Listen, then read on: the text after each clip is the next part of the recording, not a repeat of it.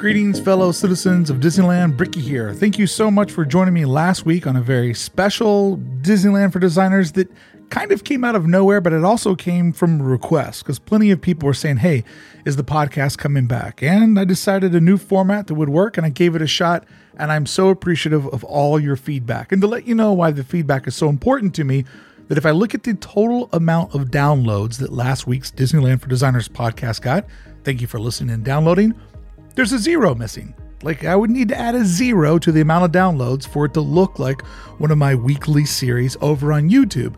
And the reason why I bring this up is because I follow the metrics like every other business owner does. You look at where you can get the most bang for your buck because that's how you run a successful business. But what I've been reminded of is that the podcast caters to a small niche amount of people, but the value of the people that listen to this podcast is very, very great. They're the people like me that get it, that understand it, that love it for all the right reasons, and are smart enough to critique it for the reasons that need to be critiqued or explained more. So therefore, your feedback is super important to let me know that it is worth doing the show that's missing a 0 at the end because it matters to the right folks. So if you enjoyed today's episode, please let me know or just drop me a line somewhere through the internet that said, I listened and I had a good time. Doesn't take a lot of feedback. I just need to know that people are enjoying it so I can continue to invest my time in this show. What do you say? Let's look back on the week that was Monday, June 6th to Sunday, June 12th as Bricky Talks Disneyland. And that's me.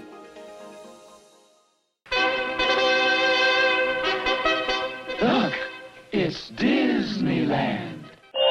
Last Monday, June 6th, images started to appear on social media, and I believe a video of a guest taking their foot outside of Splash Mountain and dragging it through the water that is Splash Mountain. Now, there's two ways you could look at this. You could go, man, people post-pandemic just don't know how to behave in public anymore. They've been trapped. They've been at home. They don't know how to be true citizens of Disneyland. The world is going to hell in a handbasket, and we're seeing this happening at the gates of Disneyland. Or you could look at it this way. People did insane stuff in Disneyland before everybody had a miniature TV studio in their front pocket purse or park bag. Everything is documented now. Imagine the clips that we would have if everybody in the 70s, in the 80s, the wildest times, were filming and documenting every move they made. There's an interesting thing that I like to think about the 70s. The 70s, in my mind, will always be the moment where we had the most amount of technology with the least amount of rules. In the 80s, more technology would advance, but so would the rules. And in the 90s, technology would move a bit faster, but so would the rules. And in the new millennium, the technology would go insane, but so would the rules. And in 2010s, whatever this decade we just went through, the technology would move pretty fast, but the rules would move twice as fast. The rules are now going faster than the technology, but there used to be a moment where the technology was going faster than the rules. That precious moment was the 70s. So before you roll your eyes and go, oh man, people today just don't know how to behave in the park. And I'm one of those people. On my last trip on Thursday, I saw 2 grown men laying on the floor or laying on the ground, laying on the sidewalk, laying in the streets of Disneyland. Like, one of the specific reasons why I go to Disneyland is to escape. I live in Long Beach. I live in Southern California. Throw a rock and you're going to see homelessness that is wildly depressing. And to a point where you kind of, for survival, learn to keep a blind eye to it because it's just too much to think about. However, when I go to Disneyland, seeing somebody laying in front of the photo supply area when you get off of Splash Mountain, or laying on the bridge that goes over to Pirates, it makes it look like there's homelessness happening in my Disneyland. Now, I'm not saying that, homelessness isn't something that's happening. It clearly is. But for 4 hours a week, 6 hours a week, when I go under the tunnel on the right, I'd like to just not have to see it and think about it. So seeing people laying on the ground is shocking and jarring, and it makes me go, man, people just don't know how to behave inside of the park anymore. But I'm sure if you and I could somehow go back to the 70s and see all the wild and insane stuff that was happening, we'd be either jealous that it wasn't documented on a camera for us to see, or we might even be happy that it just will forever live as legend for those that ripped the park in the 70s, the time when there was the most amount of technology, but the least amount of rules.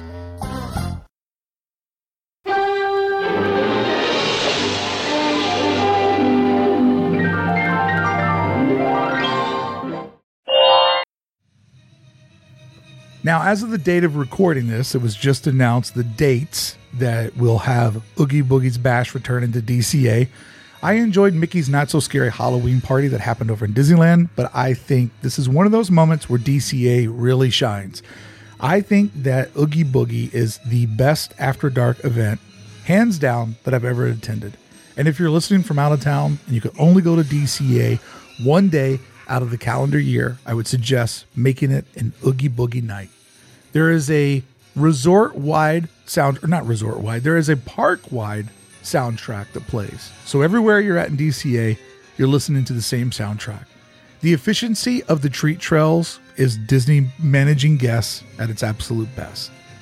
The group photo sessions with the characters, where it's not one-on-one and everybody just kind of gets a quick turn to take a photo with one of the villains, is so efficient, dare I say, 1,000 times more efficient than the Star Wars night. Oogie Boogie is the best after-hours event. I strongly recommend going. But Disney has realized, and wisely so, that to make more money, wouldn't it be nice if we had more days? So when they've just announced something crazy like 25, 30 dates for Oogie Boogie, I'm not exactly sure because it's literally the announcement's happening while I'm recording. They were able to give DCA 30 more calendar days. We'll say the number's 30. So imagine DCA was stuck in time of, man, we've got to make money off of just 365 days, the way the Mayans invented the calendar. And then no, 30 more show up. And then 5 more for this event. And 10 more for this event. And eventually DCA is somehow living in a different multiverse where DCA has 410 days out of a 365-year calendar. What? How does it happen? What is this black magic? It's splitting the day in half. People can buy a ticket, go in, and then they're politely asked to leave around 6 or 7 o'clock. And then a second batch of people comes in for the quote-unquote after-hours event that happens during normal, regular hours. It's not really after hours at all. It happens during normal hours. It's just after the hours that you paid for with your Magic Key or your standard theme park day ticket. Pretty genius, really, if you think about it. Little rude to people that have already come in from out of town, that already had a date planned in September or October, and now they realize they either have to buy 2 tickets to celebrate that day or leave early at 6 o'clock. And most people go to the parks ready to rip from dawn till midnight to get the most out of it. But this is how you make more. This is how you grow your business. And in doing so, sometimes you're going to offer people really amazing events like Oogie Boogie. And then sometimes you're going to just kind of do what I'm going to refer to as a good old-fashioned Disney cash grab. For example, Disneyland After Dark Grad Night Reunion event. That's not sold out. And that is a big indication that I think a lot of people are starting to learn that not all of these quote-unquote after-hour events during normal hour events are worth the extra amount of money. When we look at this event, it's basically just turning DCA into a disco or a club. You've got different DJs in different lands playing different playlists of music. That's not bad. I mean, I like walking through the park and kind of getting a little sachet in my hips because they're playing one of my favorite songs. During Food and Wine, they're playing a Haim song that I really enjoy. And I found myself just getting a little upbeat as I was cruising through the Paradise Pixar Pier area. I was like, yeah, good pop music inside of Disneyland? It's like peanut butter and more peanut butter. So there is a value to this, being able to cruise around a less crowded DCA, shorter wait times, little music to get that little bump in your step.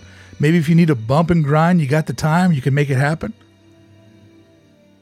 But I do wonder, what is the real offering? Is it what I just explained? A quieter park? Well, actually, a louder park, but quieter on the amount of people that are there? Is it the intimate experience? Because the theme this time just kind of feels thrown together. What I think would have made an amazing grad night reunion event is if they invited the graduates of 2020 and 2021 out to the park. Because those are the graduates that really got robbed of this moment. But neither here nor there. I feel like the theming on this one is pretty light. Like, it's as stretched as thin as I've seen an After Dark event happen. Now that I think about it, it's called After Dark event. So technically it does happen when the sun goes down. So me calling it an after hours event is a little bit of an unfair criticism or critique, but you get what I'm going for. But I think the theme on this one is pretty diluted and pretty stretched thin. So my advice would be this, because every party you go to is about having your head in the right space, right? That's why so many people get let down on New Year's, because there's this fantasy. I'm going to be in the perfect dress. I'm going to be standing in the perfect place. And at midnight, my prince is going to kiss me. And I'm going to have the most amazing night ever. New Year's is just set up for failure because you're putting so much emphasis on the right place at the right time. And life doesn't work that way. The best nights that you'll remember of your youth are the random ones. A random group of friends that bumped into another random group of friends. You went someplace spur of the moment. You ended up someplace when you woke up that morning, you never knew you'd end up there. You never knew that at midnight you'd be around this group of people in this environment having the time of your life. You didn't know that at 8 a.m., you didn't know it at noon, and you didn't know it at 6. It just happened, and it's magic. That's how I think life works best. And I also think that when we put a lot of expectations into specific trips to the park, like Star Wars night, we're allowed to be let down because we think somehow it's going to be extra special and extra magical. So, if you're looking for a really fun, random night with you and your partner and a couple of best buds, grad night might be sick. But I would go there chasing a quieter, faster, easier to navigate park with some good music, because I think that will make for a way more successful trip than going there saying it's going to be an amazing grad night reunion. Because one, I don't even understand that theme, and two, the offerings associated with it are just not a lot. So if you go there chasing out everything specifically that is being offered, you'll probably walk away feeling disappointed. But if you go there expecting a more intimate VIP DCA, then you might just have the time of your life.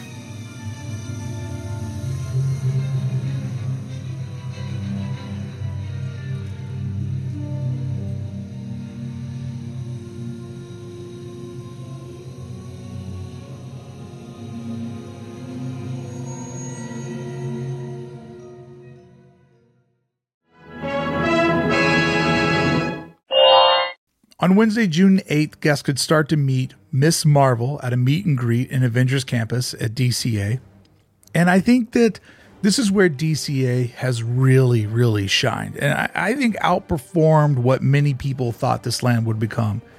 They've been so due diligent on making sure whatever's happening over on Disney Plus or whatever's happening at the theater is instantly reflective inside of Avengers Campus. And I love that. It's a type of synergy and marketing that we haven't seen before. And it's really, really clever. It makes Avengers Campus feel very much alive.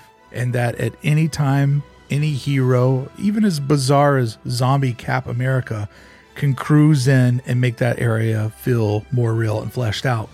But at the same time, it adds a sense of gravity to what we're seeing on the small screen with Disney Plus. And I know some of us have pretty big screens at home right now, but you don't have one as big as Thor, Love and Thunder, only available at theaters, which I'm going to go see with some Club 1313 members in the old IMAX. So it's exciting that you can go see Thor, Love and Thunder, and probably that same night, we're all going to head back over to DCA and hope to see Thor and maybe his girlfriend making a special appearance in the land. That is one of the ways that I don't think many of us thought Avengers Campus was going to go. And I really encourage Disney to stay true to this because they've done things before like Indiana Jones and the Desert Thief, or as I like to refer to him, the Dessert Thief, where there was a desert thief, or as I will refer to them as the Dessert Thief, because never let the truth get in the way of a good story. The Dessert Thief would roll into Adventureland, stealing churros, stealing Dole Whips, and Indy had to crack them out of his hand with the whip. It happened up on the balconies, on the storefronts there that are across the street from Jungle Cruise. So, above the Adventureland Bazaar, you could see this show take place. But after a while, it stopped happening. And I really hope that that doesn't become the case with Avengers Campus, because Avengers Hallway, as I like to refer to it, it's pretty tight. It's pretty intimate. And with just web slingers, it's always flooded out. And then Guardians, it feels a little disjointed because it's kind of technically feels like it's outside the walls of Avengers Campus. There's not a lot going on, but people want to be in there because it's new and because people have strong emotional ties to the overall franchise of the MCU. So bringing the different characters in is actually a very fast, quick, easy win to bring life, to make trips more memorable, and to kind of give guests a surprise, because there's no posted times anywhere. You just look up and you're like, oh, there's Moon Knight standing next to the Quinjet, or oh, there's Zombie Cap slinking around on the balcony, which so far that's my favorite specialty character I've seen in there. But also in the case of Miss Marvel or Shang-Chi, it's been able to add diversity to the Avengers Campus, which I think is really strong, that they're taking the programming, they're going in different directions, and then that's reflected inside of the park. Whereas America Chavez, you're just like, yo, is that a superhero or just a regular girl here enjoying the park? The answer is both. But she is a superhero, and that's why it makes it special that we see this young girl here enjoying the park. So I really, really enjoy it. I think it's probably the part of the land that they've gotten best. And that's why it's sad when you see, not sad, but a little disappointing when you see that cast members from Obi-Wan Kenobi are visiting Star Wars Galaxy's Edge, but just plain clothes in a small, intimate VIP photo opportunity. It'd be great if instead of just, them shutting off a little part of the land or kind of pushing everybody out of the way, you would actually get to see the real third sister cruising through there, or someone portraying the third sister. Because Moses Ingram was inside of Star Wars Galaxy's Edge, but just for a marketing photo op, which I guess looks good on social media, but it doesn't really enrich the guest experience.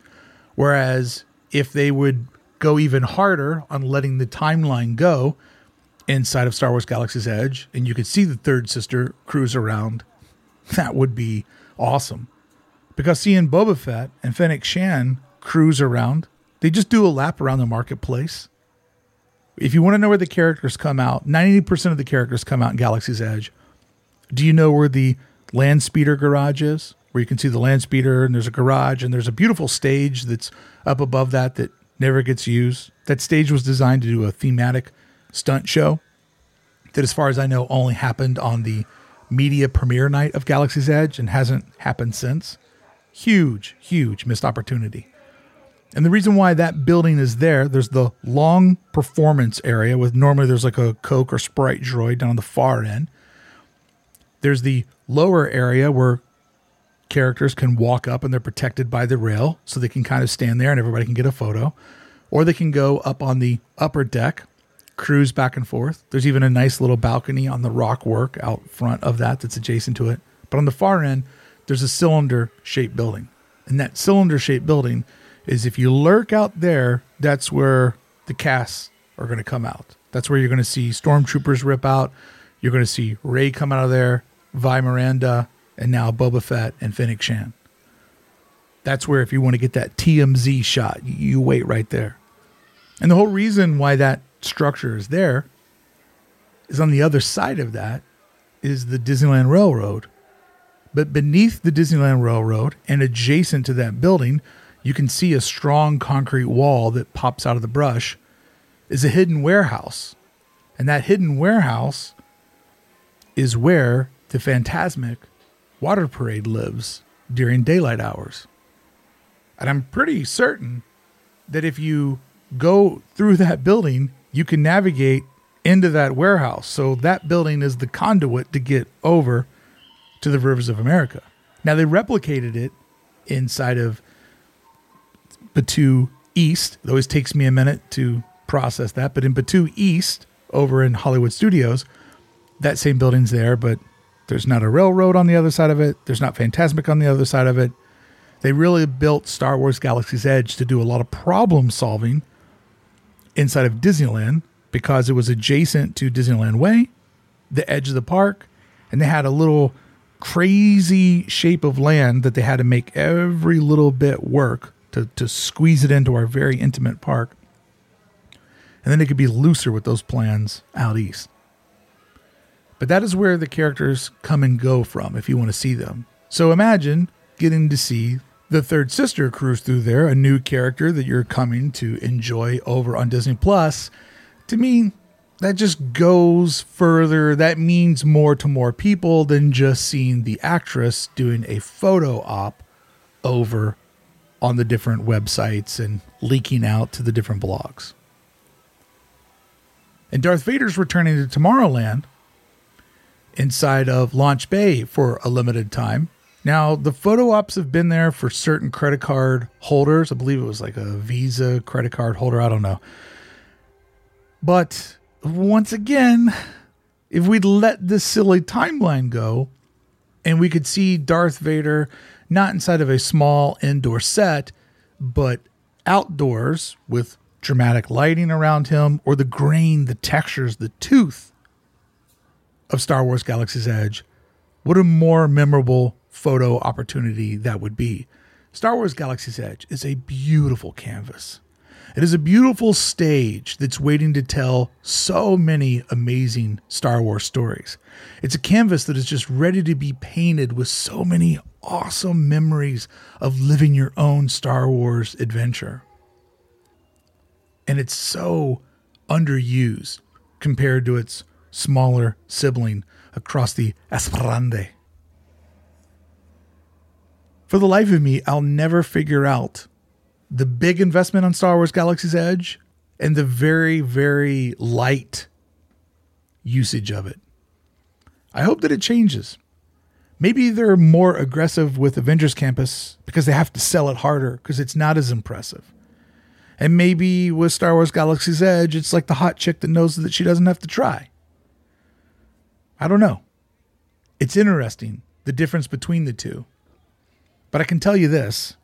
If I was going to go meet Darth Vader tomorrow, I'd much rather go to the hub, hook a left, go through Frontierland till it ends, go underneath the tunnel, hear music that sounds like I'm going into Star Wars Disney heaven, cruise through exotic shops, through a soundscape that feels real, and then see and hear Lord Vader surprise me as I come around a bend to see him waiting there for a possible photo op, or maybe he's not taking any photos today.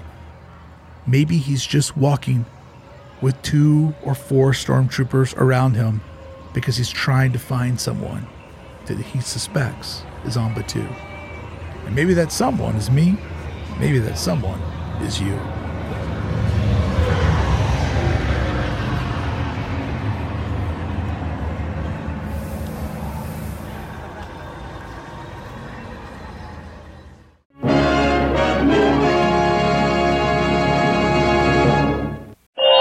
So probably my favorite thing that happened this week was the big crash of Spider-Man not functioning properly inside of Avengers Campus.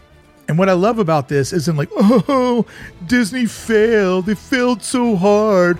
They can't get anything right. No, it's none of that. I love how perfectly this fail happened. This was a fail safe. Imagineering knew that if you're going to throw a robot, if you're going to slingshot a robot 50 feet in the sky, 7 times, 8 times a day, guess what? It's not always going to work right. And this week, we really got to see some of the safety protocols that were put together to make this work. Now, I broke this down on my Friday update video, and I know a lot of you say, hey, I'm a podcaster, I'm not a YouTube person. But man, if you ever have a chance, every Friday, me and my friend Coco and Gary, we work really, really hard on this video that we put up called Update, where you get to see everything new that happened in the Disneyland Resort that week. We keep it short, to the point, really great footage, fun editing, and there's humor in there. It just, if you can't make it out to the park and you just want to see what's happening, I promise you, I work hard with my team to make it the best 20 minutes that you'll find on YouTube every Friday, as far as Disney goes. I mean, there's people that do stuff better than me, but as far as like taking a lap with your bud, it's pretty damn good. So I broke this down a little bit, but I've been mad at myself ever since, because I was doing it quick to make our deadline. We try to drop at 4 o'clock every Friday. And I noticed that I missed a couple of pieces. So now, after watching this footage several times and kind of talking it out, I've come to even think about it deeper on what we really saw on when Spider-Man hit that wall. It was such a great reveal. So first things first, I noticed that the Spider-Man was stiff as a board. And typically, there's very human motions that the animatronic stuntronic takes place. And also, the rappel line never disengaged. So this Spider-Man was just on a rope the whole time. And so, as I said in my video on Friday, you can tell that once the rope lets go, the rappel line sort of slingshots the Spider-Man. And this one didn't let go, and there was never any life form there. And so what I've come to understand is that probably the Stuntronic didn't fire up properly. You know, sometimes when you restart your computer, like the little bar goes from the left over to the right, and then it just goes, you know what, this one doesn't feel good. I'm just going to restart from the restart. Probably something like that happened. And a safety protocol didn't green light. It didn't illuminate at all. And so therefore, the rappel line was never released. They're not going to just shoot a lifeless Stuntronic off into the distance. If it doesn't hit a certain amount of positive data over to the brain of this operation, that line's not coming off. That's the first thing that really impressed me. That the Stuntronic is smart enough to not disengage from its safety rope or its safety harness. That's super impressive. But the second thing that impressed me is the building that it hit, that I had always assumed was like, you know, aluminum panels in that factory shape. Because the idea is this is Old Man Stark had a factory producing automobiles. They're not using it. So the Avengers move in and set up shop. Tony gives them a nice lease agreement, but still make some money. Because, I mean, it's Tony Stark. He's not doing everything for free. But what we've come to understand, and as I looked at the footage more, and it somehow clicked when I was watching it on the live premiere where I hang out with everybody when the videos go live, because it's fun to see people watch the videos for the first time. It's also incredible feedback on what parts resonate with people and what parts don't, because I'm just always trying to get better and better at my craft. And that's why I got so mad at myself, because I looked at it with a set of clear eyes where I was looking at it, not talking, not editing. I was just looking at it as a spectator, and I go, oh my Walt. That's not an aluminum panel. That's an accordion panel. That panel, that breakaway pad, as I call it in the video, it is designed to take the impact of a misfired Spider-Man. And when he hits that, those panels compress like an accordion. So the top panel, he hits really hard, but then that creates a level of compression until he hits the second panel, which would be, say, 90% less impact. And then the third one, the compression goes down to, say, 75% impact. That accordion panel is designed to take the impact to soften the blow, because as I've been told, there's 3 of these Spider-Men. Each one costs over $1 million. 2 are always on property, and 1 is always in a state of maintenance. Because this is a crazy thing to do.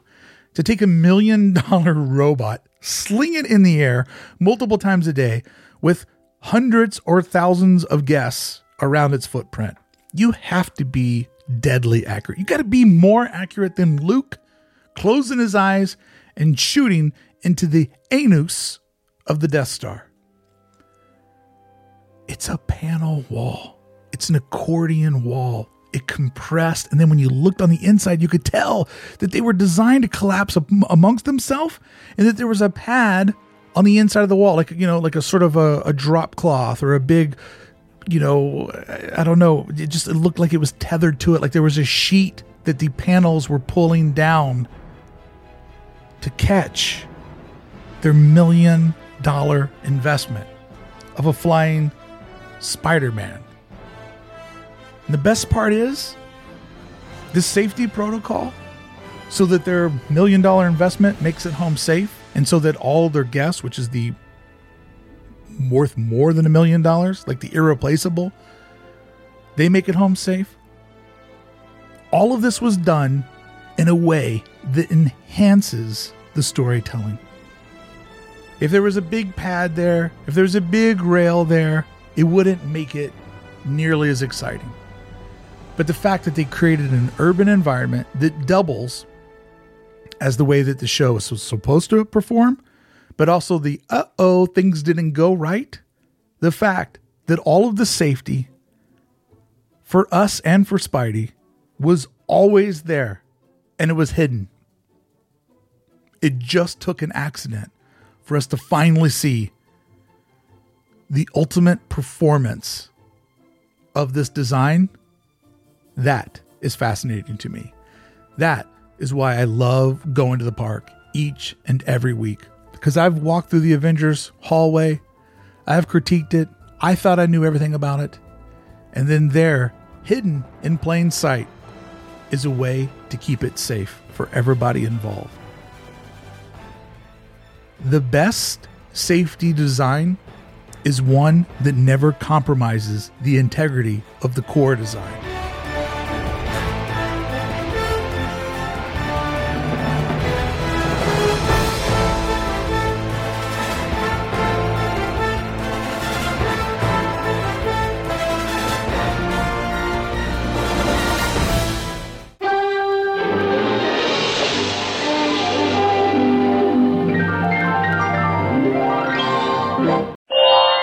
Friday, Paradise Pier hotel guests finally are not a third-class citizen, because in the first class, we have the Grand Californian. If you stay at that hotel, you're paying a premium, but you've got your very own way to dip into DCA, right there in Grizzly Flats, right into the Redwoods. The world is your oyster. Go left if you want to head to Disneyland. Go right if you want to go deeper inside of DCA. And then the Disneyland Hotel, steps from the monorail. All you got to do is quickly go through security, get on the monorail after you show your ticket or pass, and then boom, you're in Tomorrowland. But never ever take the monorail into the park if it's your first time. You have to go through the flower bed. You have to see the train station. You have to go through the tunnel on the right. The poor fortunate souls of Paradise Pier Hotel. The third-class citizen, leaving your hotel, walking over to a stoplight, and going through another hotel? You got to go through 2 hotels to get to where you're going, and sometimes you can be told no, DCA guests only. So then you go from your hotel, You walk through a movie theater parking lot, you go through security, and then, yeah, I guess you could go on the monorail, but hey, I've already been walking 20 minutes. What's another 20 minutes to get me to the front gate? Why did we stay on property? We're so far away from everything. What are our amenities? But now, people of the Pixar Pier Hotel. I'm sticking with that name. I'm going with that name. It's a matter of time. D23, hey, guess what? Here's the worst secret ever. The Pixar Pier Hotel will be opening date. You now leave the hotel. You cross the street. So you do have to cross the street. But then when Grand Californian Hotel guests are going left, you go right. You follow your own proprietary path that gets you out next to the Route 66 souvenirs. So you have the corn dog castle to your right. You're like, oh man, I just really need a corn dog. Boom, corn dog. Or I really need some Route 66 souvenirs. I guess it's not called that anymore. That's what it was called before Route 66 came to town. But seaside souvenirs. I really need a pair of sunglasses. Sunglasses. Or I need to get over to World of Color. Where you go, it's none of my business. It's just my business that now you have your own proprietary path to pop into DCA. Is it a perfect solution? No, but it's a way better solution than what you were getting. And we're seeing a transformation happening at this hotel. And something interesting that happened this past week is construction crews showed up to the front facade. I go, whoa, here they go. They're going in because the canopy that leads into the hotel, that's getting rethemed. They also showed that the sun wheels that are all along the bottom of the hotel, those are going to become the Pixar beach ball. They haven't said anything that's happening to the top of the hotel. I'm assuming they're holding that in their back pocket for the big name reveal, which, come on, man. This is like such a weird media rollout. But I saw that there was crews out there, I think around Wednesday. Now I go to the park every Thursday to film my Friday video. Film it on Friday. It gets edited all night and processed on Friday morning, and then it goes up on Friday, so it's fresh content. It's as close as we can get to showing you exactly how the park's looking that week. But on Thursday, the crews were already gone. In fact, I saw the crews loading up their flatbed and heading out. And then it dawned on me, the beach balls that are getting put on the front of the hotel, they're the old suns. They literally took down all the suns. You can see the light fixture now. There's a metal frame with 4 spotlights that go vertical up. There's 4 spotlights that go down. So when you put a cap on top of that, it forces the light to illuminate whatever is in front of it. And then it shines up the hotel because you got to light up your hotel. You also need to light up what's below it. So it just makes it look tall. It makes it look prestigious and worth the price. But I realized, they're not actually putting like a 360 like spherical like globe or ball on the front of the hotel. They're taking the old suns, brought a crew in to rip them all down. Those are going to a paint shop somewhere where somebody's going to powder coat them and paint them like the Pixar balls, and then they'll show back up. And it's just funny because, I guess technically like a sun head on looks like a ball head on. So it's an efficient rollover. But for some reason in my mind, I just literally thought that they were going to put little globes that would be fully illuminated, like acrylic little beach balls down the front of it. Not just a flat metal thing that the light shimmies from behind of. So if this is correct, and I strongly feel that it is, fun fact, you can tell everybody, you see all those beach balls? At one moment, those were suns for the old sun wheel that used to be where now Mickey's at. And I make a deal with Disney. Once they officially call the hotel the Pixar Pier Hotel, I will officially start calling the Mickey Fun Wheel the Pixar Pal Around. But until then, no deal. No deal. If you're not going to call things a proper name, I'm not going to call things a proper name. So there's a little fun fact that we'll all have because we saw the transformation happen. But what I think will be best for everybody is currently the Paradise Pier Hotel has 2 restaurants in it. One which is just a little quick counter service place, but one is a sit down. Now, you've probably never been to these restaurants unless you stayed at the hotel. And if you stayed at the hotel since the park reopened, you definitely didn't go to these restaurants because they haven't reopened. They're still offline. And this Friday on the YouTube channel, I've created a second video in a series called Forgotten Disneyland, where I walk around the entire resort showing you everything that hasn't reopened after the Thanos snap. But think about this. Once this hotel is themed after Pixar, and once you can go in there and see sculptures and artwork reflective of some of your favorite Pixar pals, you're probably more inclined to stop by there. And if they choose to take that restaurant, which I believe is the Pacific Wharf Diner, if they take that and turn that into an actual sit-down themed Pixar restaurant, suddenly the Pixar Pier Hotel might have one of the best or most sought out places to eat in the downtown Disney resort area, because people love Pixar and people love going to themed restaurants. And I think taking this building and converting it over into Pixar, it not only adds more of what people love to the resort, but it also adds a very nice footprint for what is to come with Disneyland Forward, because it sits adjacent to the Simba parking lot, which, as far as I can tell, is earmarked to become a lot more of DCA. So the next time you're walking through the Pixar Pier area and you see those big, huge wood doors that say Pixar Pier, or you come over to the area where there's the doors that funnel in, you know, that you got, it's the Pixar Promenade. One of those two spots, one day I think, are going to take you above or below Disneyland Way, where you'll go into more Pixar, more DCA, and then finally, the Pixar Pier Hotel will fully have all of its glory, submerged in theme park, with an exit that's just right at the bottom of the building and into more theme park. But this is a step in the right direction of taking the Pixar Pier Hotel, theming it around more of what guests love, including it more into the experience, and giving those guests paying a high ticket price, an on-property ticket price, an on-property experience.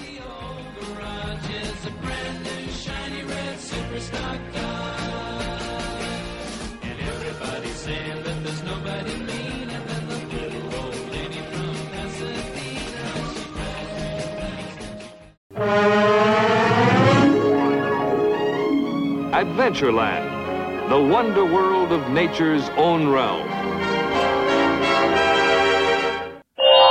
This past Thursday, when I went to the park, I was able to see the Tarzan's treehouse removed for the first time. And it's a really interesting moment where something has been taken out of the park, an attraction space has been removed from the park, and I'm not totally mad about it. I will miss the views. It was nice to stand on the rope bridge and to film into New Orleans Square or down into Adventureland. And I do understand it was sort of an important mental roadblock for not being able to see out of Adventureland, because Adventureland is the Adventureland hallway. I mean, if I'm going to say that about Avengers Campus, Adventureland is really just a hallway. And so putting the treehouse at the end of the path kind of created a curtain, if you will. And what was behind the curtain? Adventure. You'd have to walk further, and then you would discover the Rivers of America and New Orleans Square. But then coming from the opposite direction, the treehouse symbolized a giant sign of Adventureland this way. And you knew once you got on the other side of that tree, you were going to be inside of Adventureland. But the problem is that tree made people stop.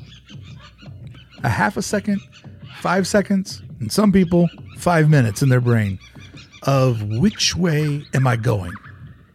There was a massive obstacle. People had to decide, am I trying to go down the hill to the Rivers of America? No, I want to go to the Haunted Mansion. So I need to go up the bridge because that seems like that's going to get me towards the Haunted Mansion. But I see the Pirates building, but how do I get there? And just a lot of thoughts and a lot of people's minds would create congestion. But now it's simple. You have a clear view of all your options. Oh, Haunted Mansion, I want to go that way. Oh, Rivers of America, I want to go that way. There's the Mark Twain, I want to go that way. Removing the sight obstruction now allows people to simply go up or down, left or right, not around the bend, not knowing what's there. It was fun to watch guests kind of cruising in both directions and figuring out how to easily navigate an area that had always been a massive pinch point. And I hope that this means that we're closer to the scrims coming down, getting the original tree back, the Swiss Family tree back. Whatever design they do, I'm cool with. I just want the water back. I want the water that runs parallel with the sidewalk. I want to see all of that rock work. I want to hear that kinetic energy. I want to feel that part of the park again. So yeah, a quicker way to get to where you're going, I'm all for it.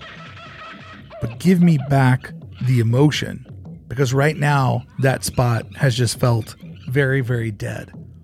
And so you take the deadness of that spot and combine it with the hard to navigate around, and it's just not been an enjoyable part of the park. But this last week, with the treehouse fully gone, being able to see people easily kind of go in one direction or the other, it made me realize, oh, this is going to be awesome.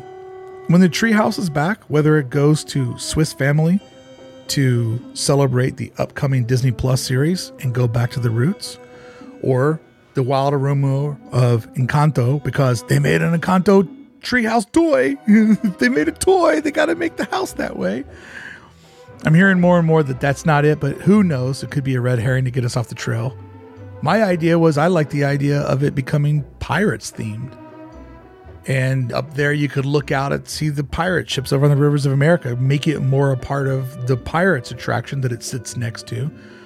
Make it a fun queue extension or a fun interactive thing with your mobile device.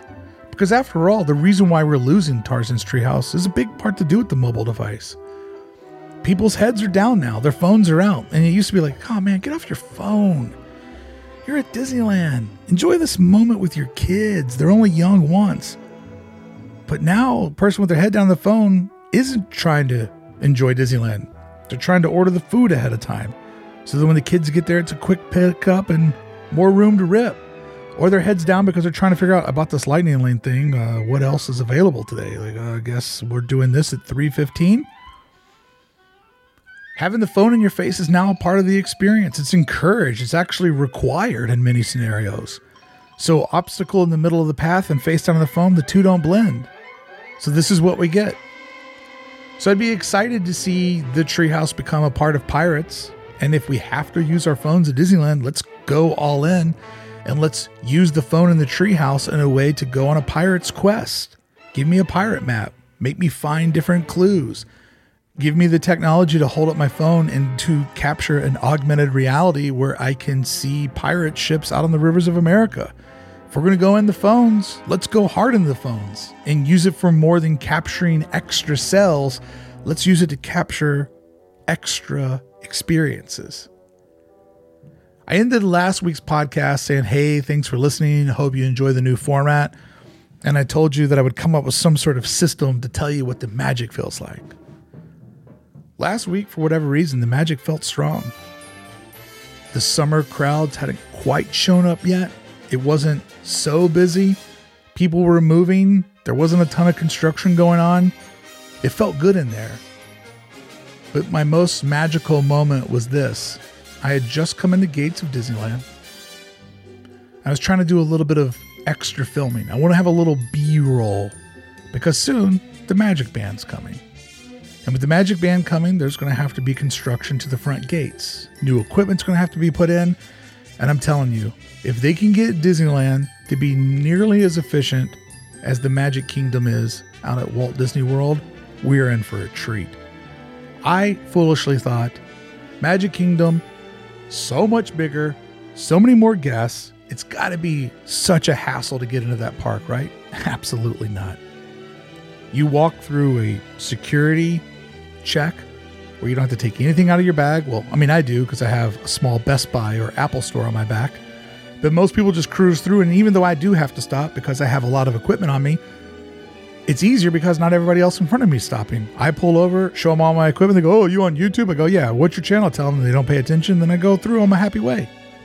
And if I don't have the bag, if I just have one camera, just hold it out in front of me and I walk through. No troubles, no bubbles. I'm excited for Magic Band technology to come to the West Coast. I get it now because I've lived it now. But that's going to require a lot of major infrastructure going into the gates. So I'm trying to capture footage of what it looks like now. Always trying to capture this historic footage because the park's always in a constant state of changing, and that's why I love it so. And Belle was right there. Peasant Belle, blue blouse, white shirt Belle. So she's there, and people are waiting in line to get a photo with her, and just out of the corner of my eye, I see a family. They get their photo with Belle.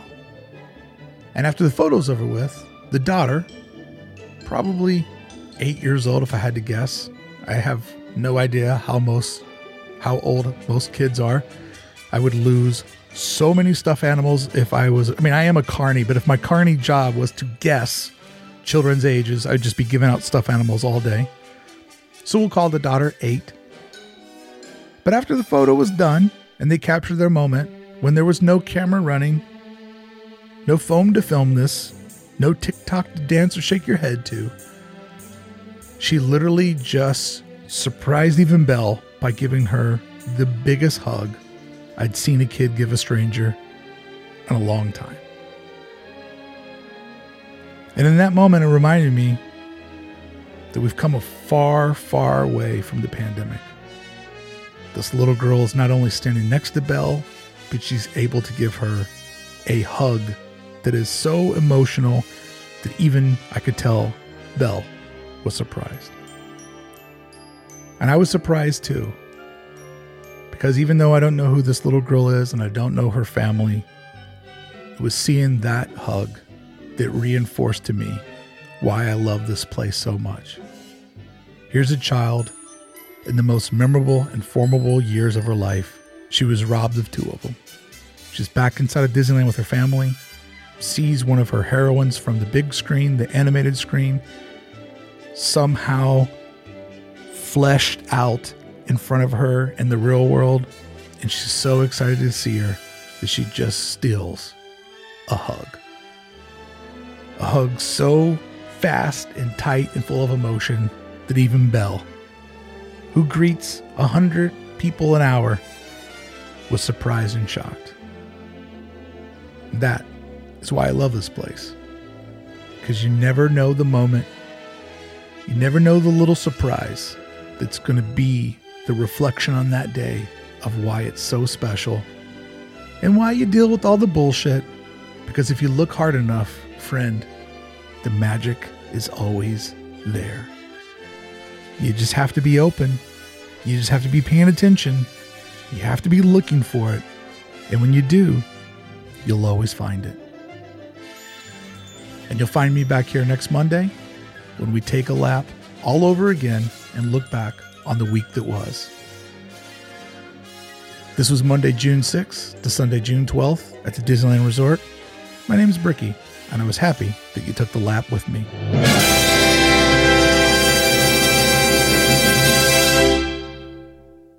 Ladies and gentlemen, boys and girls, Disneyland has now ended its normal operating day. We hope you've enjoyed your visit to the Magic Kingdom and that the memories you've made will bring you back again soon.